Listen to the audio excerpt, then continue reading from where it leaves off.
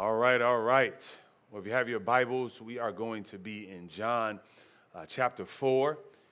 There will be no reading in Espanol this morning. I was going to try to do it, but that likely wouldn't have went well. So we're just going to have it in English. But we're going to be in John chapter 4. So if you got the text, you got your word with you, go ahead and get that. If it's on your phone, go ahead and power it up. We're going to be camping out there for this morning. I want to pray for us, and then we'll get going. If you got it on Facebook, go ahead and say amen. We want to make sure that you are with us. All right. Let's pray.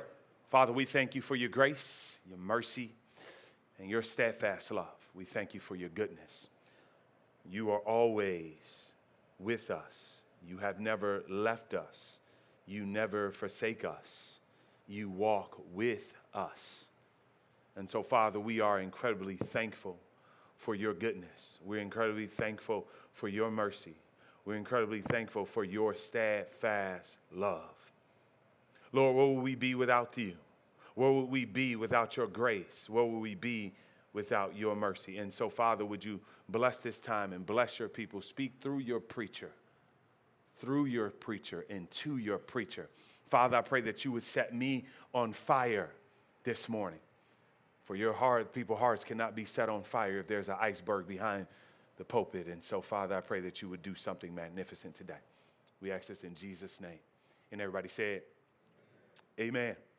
Ruby Bridges is the story of a 6-year-old girl, black girl, who became the first person of color in the U.S. by federal law to attend an all-white school in 1960. Segregationist New Orleans, Louisiana. Ruby and 5 other black children were chosen because of their high intelligence. But only Ruby had the courage and faith to face overwhelming social adversity. Friends, Ruby had the unmitigated gall to stand up against segregation. She had courage to go up against apartheid schooling. Where did she get such courage? Well, friends, her mom instilled in her a deep faith for Jesus. Dominique, if you don't mind, can you give me that bottle of water down there? A deep faith in Jesus. This resulted in walking in the steps of Jesus. In the movie, her mom says this to Ruby. As Ruby's mother kisses her goodnight, she says, "You know, Mama got to go back to work tomorrow." She said it like that, baby. "You know, Mama got to go back to work tomorrow. And Daddy's working as well." She looks at Ruby. She looks her in her eyes. And she says to her child, "So do you think you can be brave, girl, and go to school by yourself with the big men?" Ruby stops smiling and hesitates for a moment, clutches her doll closer. Finally, she shrugs a shoulder and agrees and says, "Okay." But I love what this black mama does. Her mother tries to reassure her, saying, "You know, Jesus faced the mob too, baby, just like you." Isn't that something? How her mom points to Jesus in order to give her daughter courage to face the day. You see, friends, Jesus wasn't the most favorite in his day neither. Mainly because he would rock the boat, if you will. Because he would come up against societal norms. Jesus hated and confronted things like apartheid worship. What is apartheid worship? It is a system of worship built on segregation and discrimination. Let me say it again. Apartheid worship is a system of worship built on segregation and discrimination. Y'all not going to talk to me this morning, but that's all right. In Ruby's day, it was overt racism. And in our day, it is covert racism that is fueling apartheid worship. Jesus, friends, hates apartheid worship. Mainly because it lies on him and the gospel. It tells the world our God is a willing participant in injustice. You know, Jesus was not liked because he came up against apartheid worship. He didn't get a lot of thumbs up on social media. No. Jesus got the angry face emoji on social media. He had a lot of followers. Yes, he did. Jesus had more than 5,000 friends. He had to start his own business page in order to get more followers. Jesus had a lot of followers, but here's the thing. Most of those followers were haters. Oh, some of y'all can relate to that. Y'all got a lot of followers, but everybody that follows you doesn't like you. Everybody that sends you that friend request is not sending you that friend request on a good notion. Some people are sending you a friend request because they want to snoop out on you. Some people are sending you a friend request because there's some things that some other people have told them through the grapevine, and so they're coming to check out your page. Oh, y'all not going to talk to me this morning. Y'all know what I'm talking about. Y'all got the hating stalkers, right? And some of you guys have got some inboxes because of some of the things that you stand for. So here it is. He got the angry face emoji. He had a lot of followers, but most of them were haters. What made Jesus so controversial? Was it Jesus within himself that made him controversial? Well, like Alan, just like Ruby, he didn't do anything but challenge the norms of society. He would step into spaces he didn't belong. But why? Because Jesus knew what it meant to truly worship God. Jesus challenged what it meant to be a worshiper of Yahweh. And one of the biggest woes in Jesus' day was worship apartheid. There was a whole system of worship built on segregation and discrimination on the grounds of race, sex, and class. Jesus challenged this system, went up against this system, taught against this system until he reshaped the understanding of what it meant to be a worshiper of God. I'm going to preach whether you talk to me or not. How can we be a true worshiper? What does it look like to have both the inner essence of worship and the more public expression of worship service in our daily acts of love, which Paul calls our spiritual worship in Romans 12:1? All true worship is in essence a matter of the heart. Let me say that again. True worship, when you boil it down, friends, in essence, is a matter of the heart. Now, it's more, but it's not less than that. So my question to you, are you a true worshiper? Here at Bethel, we want you to understand what it means to truly be a worshiper of God. And if you were to ask me, Pastor, what does it look like to be a worshiper of God? I would say it means to follow Jesus. Then I would say that's not easy. And y'all would say, amen, somebody. If you can't say amen, say ouch. And if you don't believe me, see where it led Ruby. You see, a true worshiper, a true follower of Jesus will be led into places where they will not get a thumbs up emoji for going, but an angry face emoji. You might get a couple private inboxes.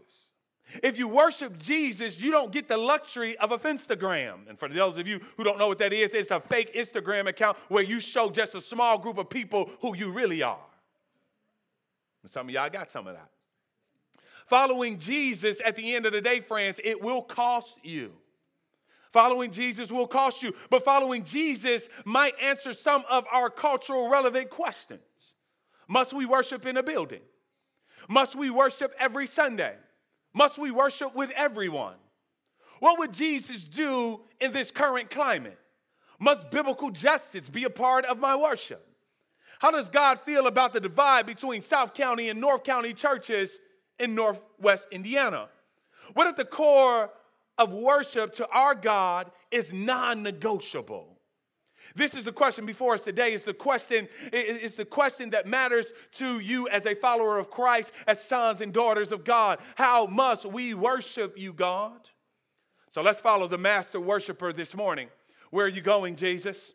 Where are you headed, Jesus? Where are you going this morning? What do you got in your GPS this morning, Jesus? We want to follow you. We want to go with you. But can you tell us where you are going, Jesus? I'm going into Samaria this morning. So let's go. Let's look at John 4 together. I'll read starting in verse 1 and go almost to the end.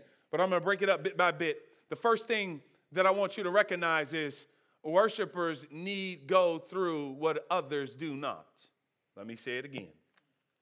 Worshipers need go through what others do not. Embedded in Jewish worship was worship apartheid. Embedded in Samaritans' worship was worship apartheid. So embedded was it that it was a normal and acceptable part of worship. Jewish people worship here, and Samaritans worship there. Not too different from today, right? Well, let's see. Let's look at the text. Now, Jesus learned that the Pharisees had heard that he was gaining and baptizing more disciples than John. Jesus was gaining clout. His name was getting out there. He was moving up the ladder, if you will. Although, in fact, it was not Jesus who baptized, but his disciples. So he left Judea and went back once more to Galilee.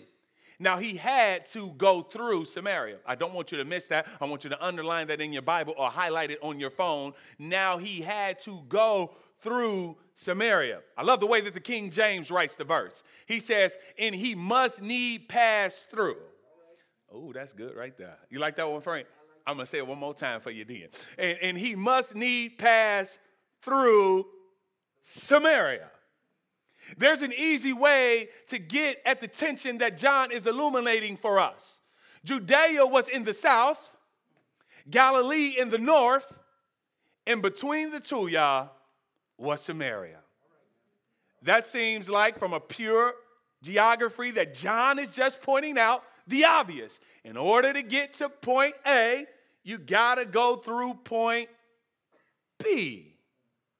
Imagine this morning, Gary, Indiana being point B. Imagine us being the go-through point to get to C. What the Jewish people did was build a D, F, and G route so that they could avoid going through the B route. Although geographically it was easier for them to go through B, emotionally it was easier for them to use D, F, and G. You know, people have built highways around Gary, above Gary, around Gary, so that they don't have to go through Gary. You can go around it, you can go over it, and you don't have to go through it. You can avoid Gary, Indiana altogether. Y'all know that I'm telling the truth. Now you get the idea for why John said Jesus must pass through Samaria. Because he didn't have to. The Jewish people had built alternative routes to get from Judea to Galilee, which went around Samaria. Why must Jesus pass through Samaria then? The answer has everything to do with worship. Worshipers of Jesus are called to go through what others can avoid. Worshipers of Jesus are called to go through what others can avoid. They avoid it, go around it because they don't care. It's what you expect from unbelievers.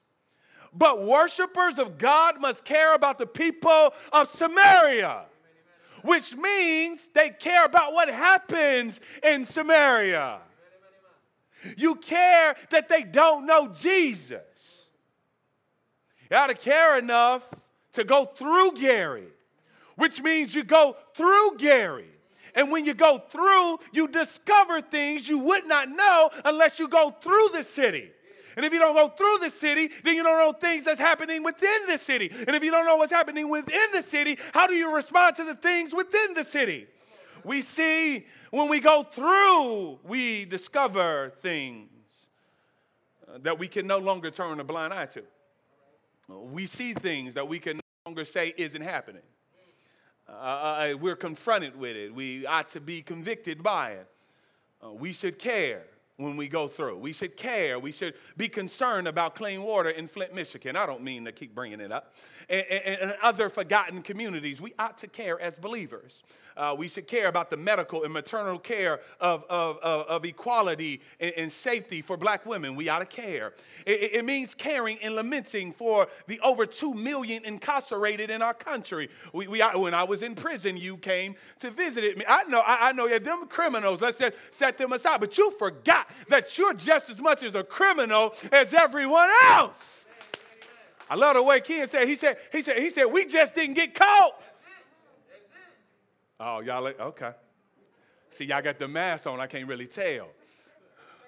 But some of y'all glad y'all didn't get caught. It means caring about the racial bias lending practices, the continued fallout of predatory lending.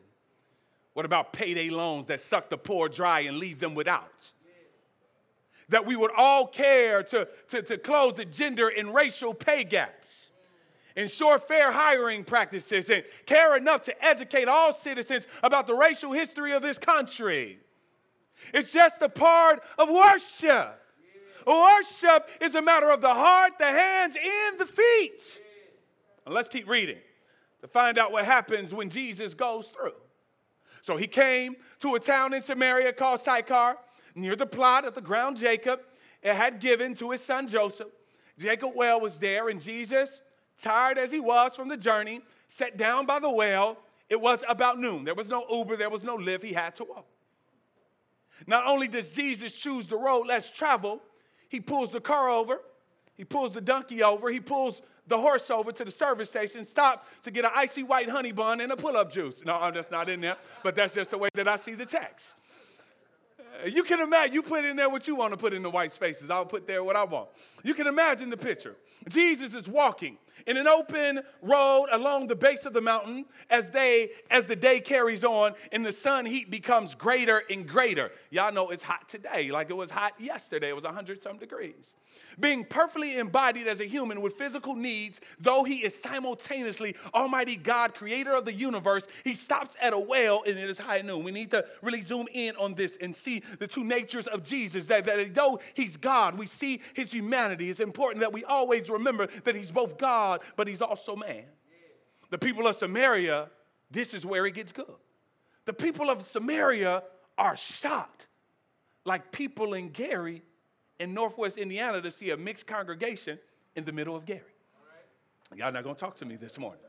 But people are shocked when they walk into this place and they see a mixed congregation in the middle of Gary.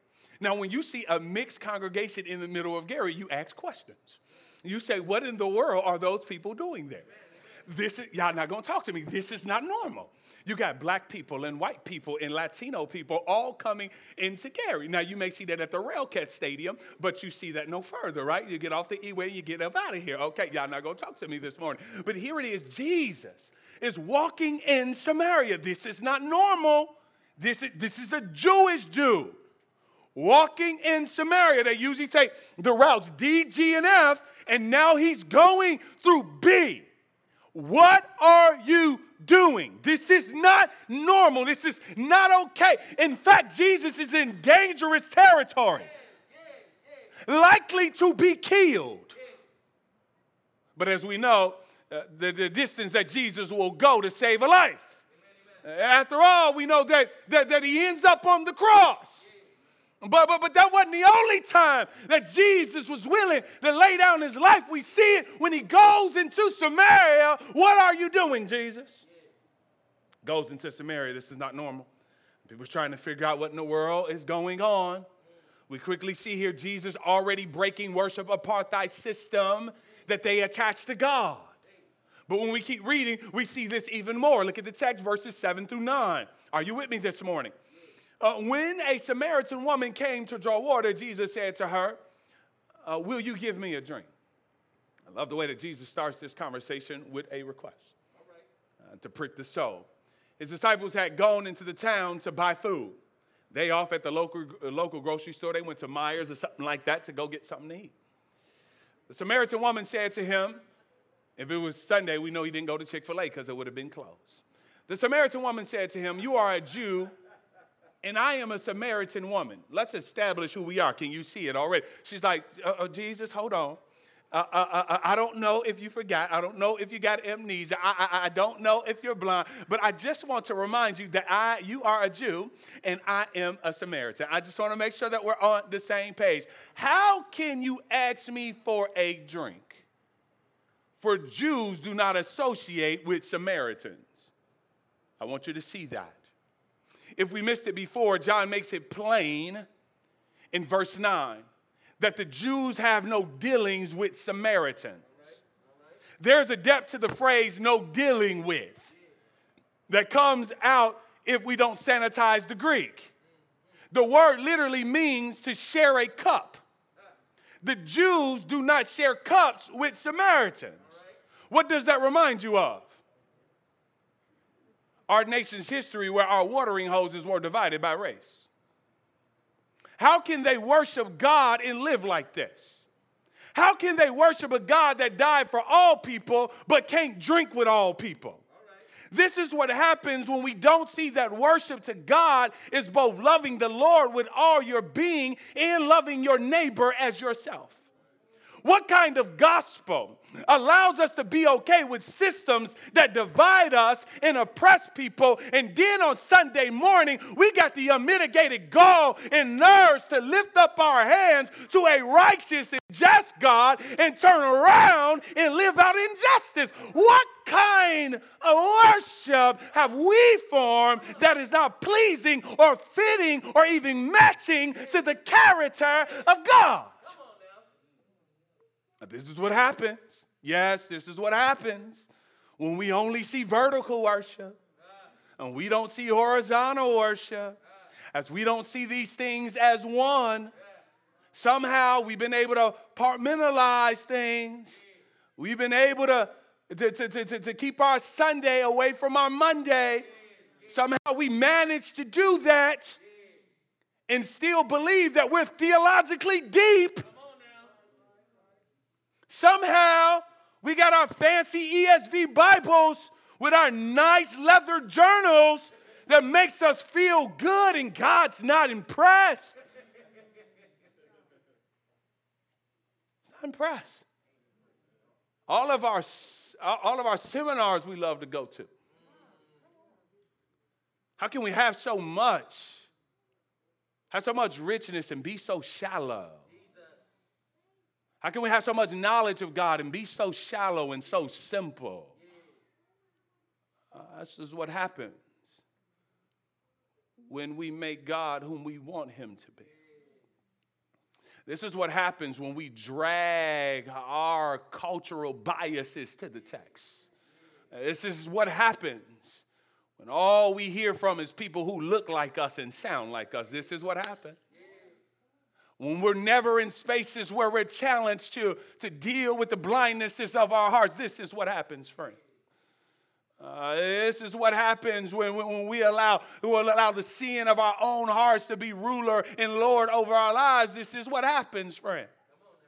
Worship apartheid becomes the norm in the church when we fail to see our actions is either an act of worship towards God or a failed act of worship towards God. To this, Jesus replies with what looks like a pickup line, but I promise you that it's not. Jesus answered her, come on, Jesus, talk to them this morning. If you knew the gift of God and who it is that asks you for a drink, you would have asked him, and he would have given you living water. If you knew who it is that asks you for a drink, you would have asked him, and he would have given you living water. Sir, the woman said, you have nothing to draw with, and the well is deep. Where can you get this living water? There's a lot happening in this story and in this verse that I can't comment on for the sake of our time, but notice that she has switched her voice from first person singular. Why do you ask me, a woman of Samaria, to first person plural, our Father who gave us this well? She is becoming symbolic representative of the Samaritan people. In challenging Jesus, she is saying politely, sir, you ain't from around here. You don't know the significance of this well that has sustained our people from generation and has allowed us to live. If this isn't living water, I don't know what is. She seems to be trying to one-up Jesus by finding identity in a well instead of God.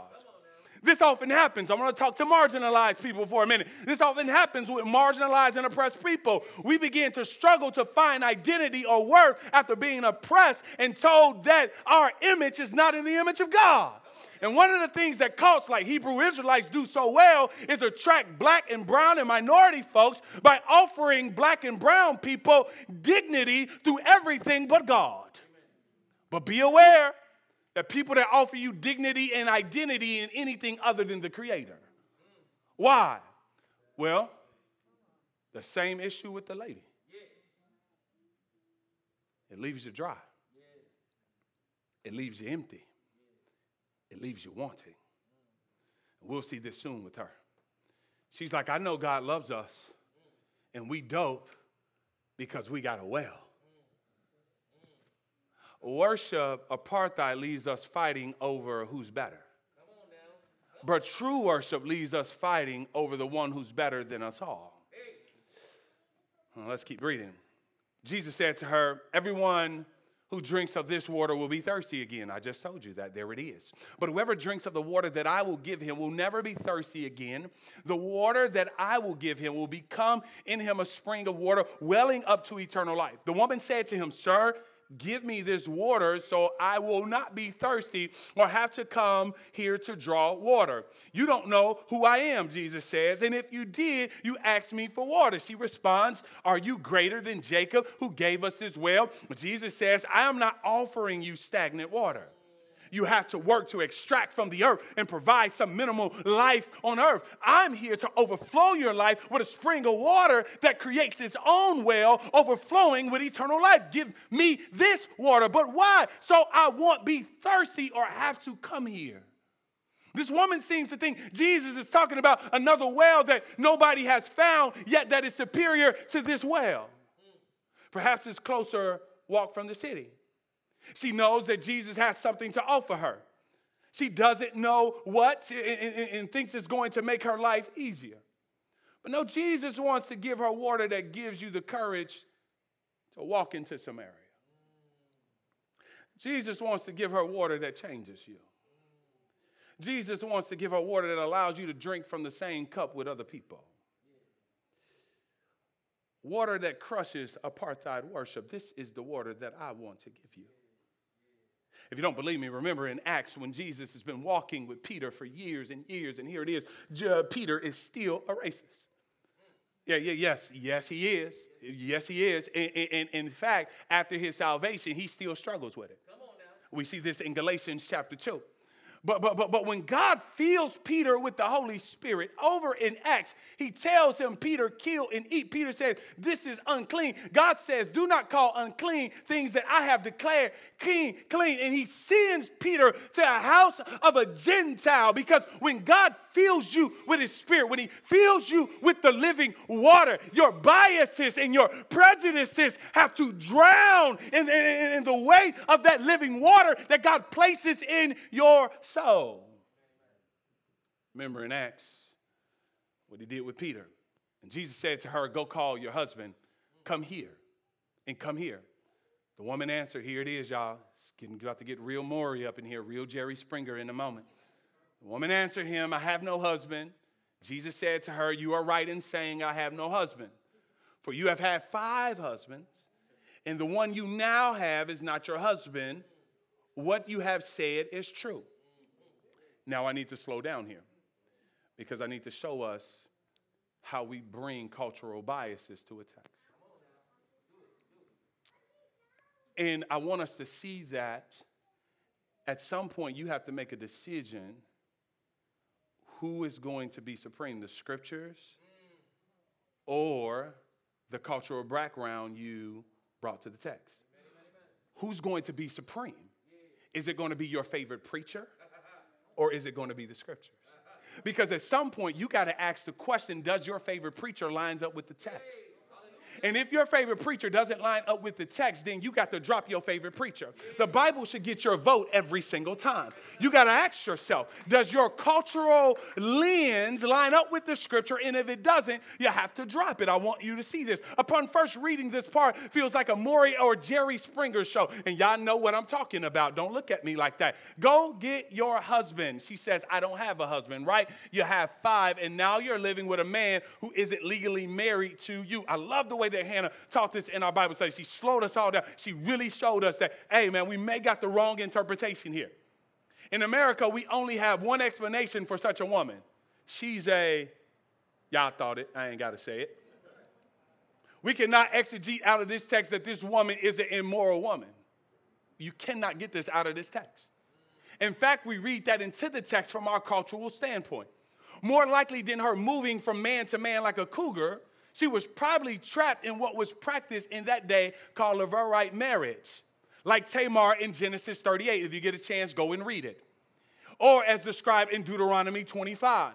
This is more of the cultural context, where upon the death of a husband, the widow would then be cared for and married by the next male in line in the family. We don't operate like this today in many regards, but this was common then. This was no young woman who was playing the field. How long does it take to have 5 husbands who die? Or worse, abandon you? No, this is a woman aged in years whose life has hit hard. To add insult to the injury, the most likely scenario is that the last in line in this family was a man who refused to marry her and maybe saw what happened to his older brothers and said, not I. Happening to me, it's not going to happen to me. Regardless, having repeated marriages would not make her a desirable candidate for marriage. This woman is likely oppressed and abandoned by her society, and we don't understand the depths and the necessity for a woman to be married in biblical days. To not have a husband was to be homeless. To not have a husband was to go without means. To not have a husband, she couldn't go get a career. There wasn't like there was a lot of space for women to go out and get yours and get your own and to be independent. She didn't have that kind of option. She needed a man to support her. But often we hear she was just some woman going man to man and couldn't keep a husband. But a little history might suggest difference. It was Josephus, that the early church historian of the first century, who tells us that Samaritans consisted of 5 people or 5 intermarried nations, each of whom brought their own gods into Samaria. The topic where the conversation flows next. Look at the response as she's called out. The woman said to him, "Sir, I perceive that you are a prophet." I perceive that you are a prophet. You ever had somebody tell you all your business? And you perceive that they're a prophet. They tell you about yourself. You perceive that you're a prophet. Some of y'all are hoping that y'all never go to a church where there's a correct prophet or prophetess, okay? Because you don't want them to tell your business. The woman said to him, "Sir, I perceive that you are a prophet. Our fathers worship on this mountain, but you say that in Jerusalem is the place where people ought to worship." And the debate becomes, the conversation is shifting towards worship. I hope that you see it. And Jesus said to her, "Woman, believe me, the hour is coming when neither on this mountain nor in Jerusalem will you worship the Father. You worship what you do not know. We worship what we know, for salvation is from the Jews." And here we are at the crux of the matter. The ancient worship war, apartheid worship. Not only did they drink from different fountains, they worshiped in different places. One of the main divisions that drove the tension between Jews and Samaritans was the issue of worship. Isn't it something when segregation shows up in the church? The Jews have built the temple of God, planned and commissioned by King David in Jerusalem, if you know your Old Testament.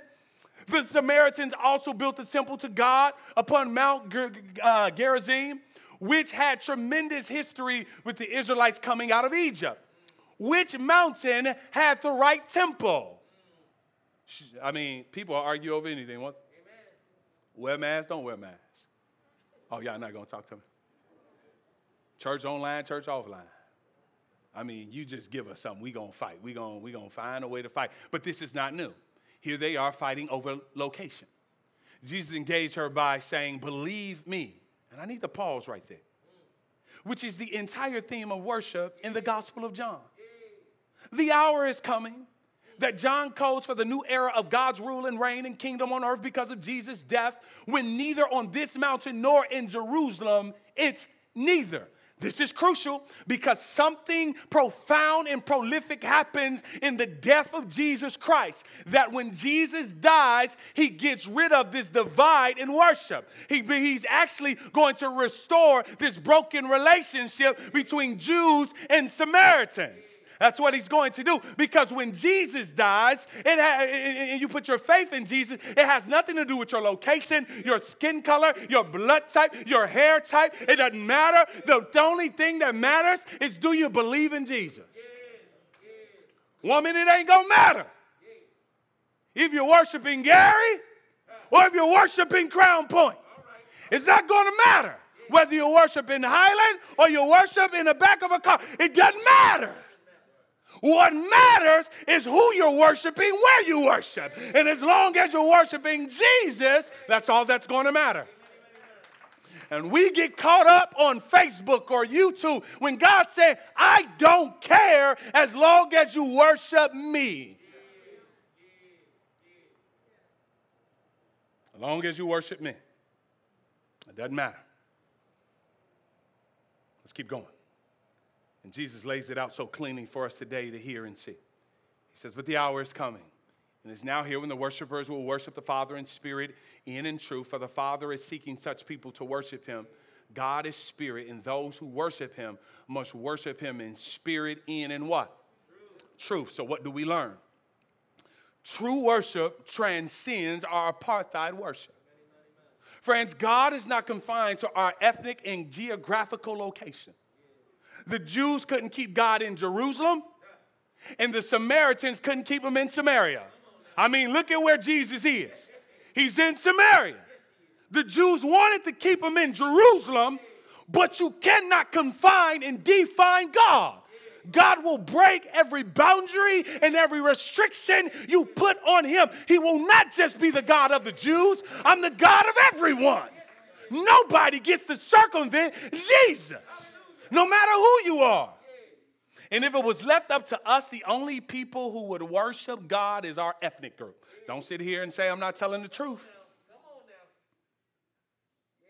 If it was left up to us humans, us sinful, broken humans, we only people that will be worshiping Jesus is our own ethnic group. Do you know how hard it is to run a multi-ethnic church? Do you know how hard it is? Everyone wants to go back to people who look, sound, and talk like them, who have the same political views as them.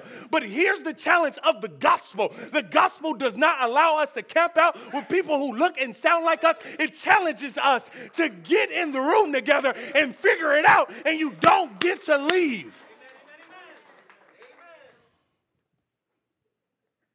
You don't get to leave because it's comfortable for you. You don't get to leave because you've been offended. I'm talking about real worship. Real worship is no punk. It's no lay me down. No, that's no real worship. Look at Jesus. He's on the move. He's going to Samaria. He's going up against the societal norms. But that's Jesus, Pastor. You're called to be like Jesus. Just in case you forgot. Yeah, that's who you're called to be like. Mm-hmm. Yeah, you're supposed to follow him. Mm-hmm, mm-hmm. And sometimes we want to pick and choose how far in the GPS we're going with him. We say roadblock. It ain't blocked. He goes before you to move it out of the way. You can go behind him. Here it is. Look at what he does. Watch God. We have a hard time seeking other people. We have a hard time seeking worshipers outside of our ethnic group. At one point, white churches didn't even want to baptize black and brown people. We got to speak the truth about these things. If you don't tell the truth about history, we'll keep repeating it over and over. Many have heard the Bishop Richard Allen, 1760 to 1831, the influential co-founder of the African Methodist Episcopal Church, who famously led a mass exodus of African Americans out of the largely white St. George Methodist Church after they were prohibited from praying at the altar. The black church came into existence because of the white church. Instead of being the church, was focused on being the white church. And it created worship apartheid. Worship exists because God is actively seeking worshipers. Why was there still worship in the cotton fields? Why was there still worship with those who are locked out of seminaries? Why was there still worship in the house of the grandmother who was not allowed to read the scriptures? Why was there still worship? Why did they hear songs rising to God in the cotton fields? Why did they still hear songs rising from suffering people, disenfranchised people, marginalized people? Friends, it's because we serve a God that goes to the poor, that goes to the marginalized, that goes to the forgotten. God seeks out worshipers.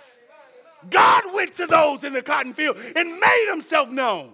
Because man cannot restrict God from seeking people to worship him. Oh, why did the woman of Samaria ever know about Jesus? Not because she came to Jesus, good God Almighty, but because Jesus came to her. Oh, that's your story. That's my story. That no, we didn't come seeking for God.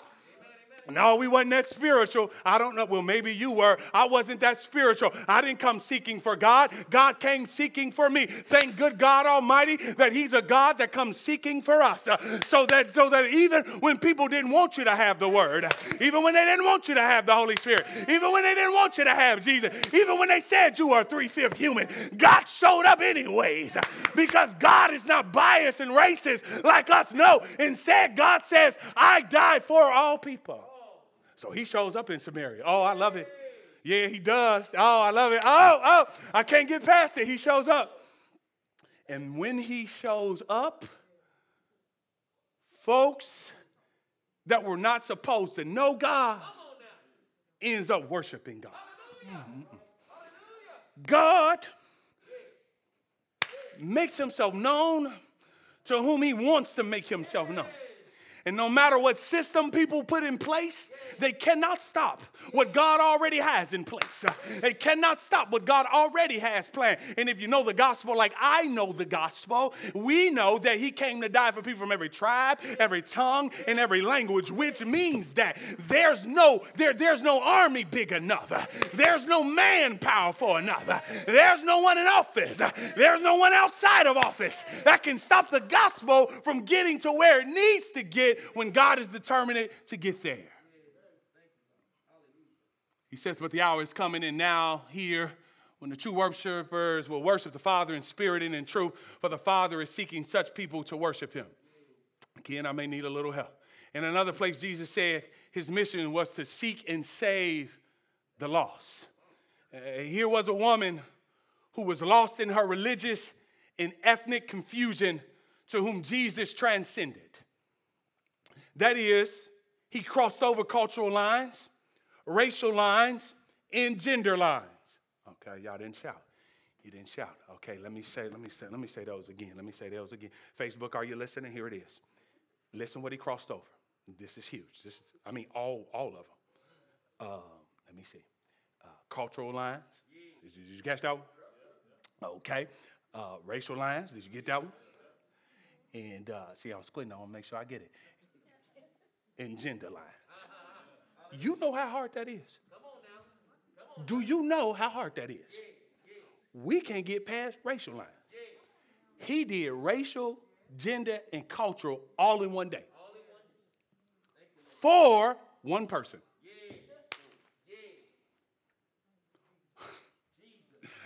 Oh, I wish I knew the God that y'all worship. Y'all just don't know him. Oh my goodness. A Samaritan woman, he crossed all of that for a Samaritan woman to worship him in spirit and in truth. This is why Jesus must pass through Samaria, because the kingdom of God is open to Nicodemus in John 3, a wealthy Jewish Pharisee man, as well as a cast-off, desperate Samaritan woman in John 4. This is the beauty of the gospel. This is the dynamic of the gospel, that I can reach the rich and I can reach the poor. I can reach them in the middle. I can reach them far. I can reach them high. I can reach them low. Doesn't matter how far they are. I can get them. Why? Because that's the power of the gospel of Jesus Christ. It's able to knock down racial lines. It's able to knock down gender lines. It's able to knock down cultural lines. And when we look at the text closely, we see how silly segregated churches are. We can't segregate God. Jesus breaks down and transcends worship systems built on discrimination and race. True worship reveals our apartheid worship. Jesus reveals this woman's ignorance and bias. We see it in her. She first simply noticed that Jesus was a Jewish man. In fact, if you're going to accept Jesus, as one of my friends told me this week, you got to accept his Jewishness. Jesus wasn't just a man, he said. He was actually a Jewish man. You got to accept that, but that's a whole nother story. Who ought not to be asking a Samaritan for a drink. That's how it starts off. Her culture has literally passed on to her worship apartheid. Friends, our culture passes things on to us. We see this in the Samaritan woman. She, being a Samaritan, it has been passed on to her, mainly as a result of being stereotyped, stigmatized, and marginalized. And if we are not careful, we too will relate to God ultimately according to culture rather than Scripture. Now, culture does have its place. And Jesus says he's greater than her father Jacob because he offers something eternal. That's huge. That's like walking up to the mosque and telling Jesus, walking up saying, I'm greater than Muhammad. Or walking up to people who are Buddhists and say, I'm greater than Buddha. This is what he's doing. Like, no, I showed up. I'm the man. This is what he does. He rocks her world. And then Jesus shows her that he knows her in her deepest shame and desperation. That man had failed her over and over again. And he shows her that true worship of God extends beyond mountains and maps and methods, but rather exists in spirit and truth because God is not limited to physical location or a particular people. No, he's using the mountain in Jerusalem and those people who call themselves Jews to change the entire world. You see, the real God doesn't discriminate.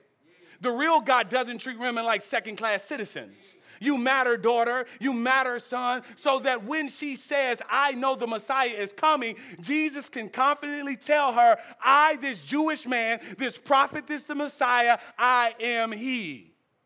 Every step of the way, Jesus pulled back the curtains a little more and a little more to reveal who he is. Watch what he does. He slowly begins to reveal who he is. And at the same time, as he reveals himself, he's also revealing her. A real worship, when you really get close to him, and the more God reveals himself, the more he's going to reveal who you are. I need worship in my life to remind me that I'm not God. I cannot come to God in praise for his supremacy unless I denounce my own supremacy. And both of y'all can't be supreme. Either God's supreme or you're supreme. Your culture can't be supreme and God's supreme. Somebody got to take supremacy, and hopefully it is God. And if you ever experience God's transcendence, you also had to confront your own insignificance. True worship, number 3, true worship does what apartheid worship would never do. It invites all people. Jesus, a Jew, invites a Samaritan woman to worship God. If the God you serve doesn't have room for people that don't look like you, you're worshiping the wrong God. If your worship doesn't change how you treat and see women, you got the wrong God. If your worship doesn't change how you see justice, you got the wrong God. If your worship only consists of Sunday morning in a building, you got the wrong God. Rather than retaliate or retreat from the city of those who received Jesus to be inferior, he engaged the Samaritan in kindness and compassion. Rather than succumb to the stigmatization put forth by the narrative of his enemies, Jesus changes the narrative by proclaiming and displaying what true worship was. That included racial equality even in worship. Jesus didn't just love on one Samaritan. No, he doesn't. No, God doesn't do tokenism worship. Oh, y'all not with me. Okay. Let me say it again. God didn't just go get one Samaritan and say, I ain't racist towards the Samaritans anymore. Y'all see, I got a friend who's a Samaritan. Yeah, the woman at the well, I'm all good, No, he didn't do that. No, I'm glad that God doesn't do tokenism worship. Watch what happens. She brought to him several Samaritans because this is what she knew about him. Not only is he able to fill one bucket, but that God got enough resources that he can fill more buckets. And so she goes back to the town. And by the way, the simple fact that they listened to her show that she was not an immoral woman, but that's another story. But she goes back and go get all of her friends. Because true worship can't keep to itself. I find deep significance in the fact that this woman, with her deep troubles and woe, left her jar and went into town and said, come and see. The Bible says Jesus stayed with them a few days. Okay, now that's significant right there. Okay, y'all didn't catch it, did you? Okay. Not only does he go into Samaria to get an icy white honey bun and a pull-up juice and to talk to a woman who's been oppressed, but then he stays 2 days. Oh, y'all still didn't catch it. No. He stayed in Samaria 2 days. Now, usually, word on the street, if you're going to go in Gary, don't stay in Gary. Because you got to get in and you got to get out or you may not come out. That's the word on the street. And so look at Jesus, though. Jesus is supposed to go in Samaria and get out. He already should have went D, E, F, and G, but he didn't do that. He went through B, and here it is. He's in B. He stays in B. He should have been in C already, but he's still in B. And are you going to be all right, Jesus? Staying in B? No, he stays in B. He stays in, and he stays there. Not 1 day, not 2 days. Not 1 day, but he stays there 2 days. Now, in the moment of 2 days, everybody and their mama know that there's a Jew in Samaria. Now, here's my question. When they understood who he was, they invited him into their home. This is huge because you first see Jesus cross boundaries he shouldn't. And then in response to believing in him, they too cross boundaries that they should not. I want you to see the effect of true worship. When was the last time any of them had a Jew in their house? When was the last time? Okay, y'all don't believe me. Here it is in the text, Chris. I had to bring it because I knew they were not going to believe me. Well, because I wouldn't believe it neither, but here it is. Many Samaritans from the town believed in him because of a woman's testimony. He told me all that I ever did. So when the Samaritan came to him, they asked him to stay with them, and he stayed there 2 days. There it is. And many more believed because of his word. They said to the woman, it is no longer because of what you said that we believe. For we have heard for ourselves, and we know that this is indeed the Savior of the world. After 2 days, then he went to see. I wonder if they began to care about the need of Jews and respond to their worship. I wonder if they had begun to teach on apartheid worship that was in their place of worship. What did they do to dismantle apartheid worship?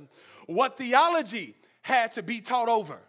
Remember, her understanding was locations in Wales. See, when church becomes Jesus-centered, it cannot be Samaritan-centered. And here in America, Christianity has become centered around white people and white culture. And not that that is a bad thing, white culture and white people, but assimilating to whiteness and not equal to worship. And the answer is not idolatry in my blackness as a response to that. Oh, y'all not going to talk to me. I'm going to preach hard this morning because true worship moves everybody out of the way.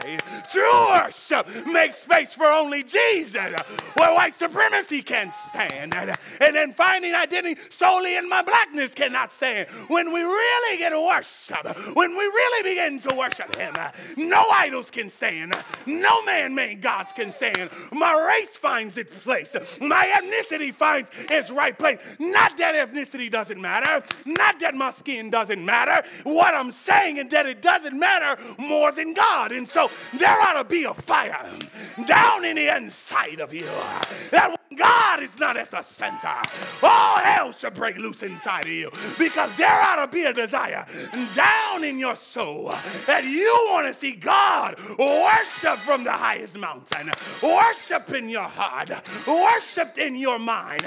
There's something about real worship that removes everything else that gets in the way of God. I know that's right. I feel my help coming now. I wonder what conversations happened at the dinner table after Jesus left. I wonder some of the Samaritans that showed up to their house the next day. We heard that you had a Jew in your house. You know that we don't have dealing with Jews. Why do you have a Jew in your house? And they had to answer their people because this is not normal for them to have a Jew in their house. You know that we don't worship with them. You know that we don't drink from the same cup as them. You know that we don't talk to them. But this is what worship does. They said, but you don't understand. We met the Messiah. And he changed our life. I went from a racist to a non-racist. I went from apartheid worship to real worship. This is what happens when we begin to worship God. Worship is a response to who God is and what he's done. It's not a method or a style. It's not a song or a prayer. It's a deep-seated faith in God that only comes by his Spirit, that recognizes that Jesus as Lord. And then our ethnic and culture finds itself in the rightful place, not causing apartheid worship. Jesus does something dynamic to the Samaritan society. He leaves it upside down. All right now. Friends, if you're going to be real about worship, you better get ready to follow Jesus. And when you follow him, he's going to take you places where most people will not go.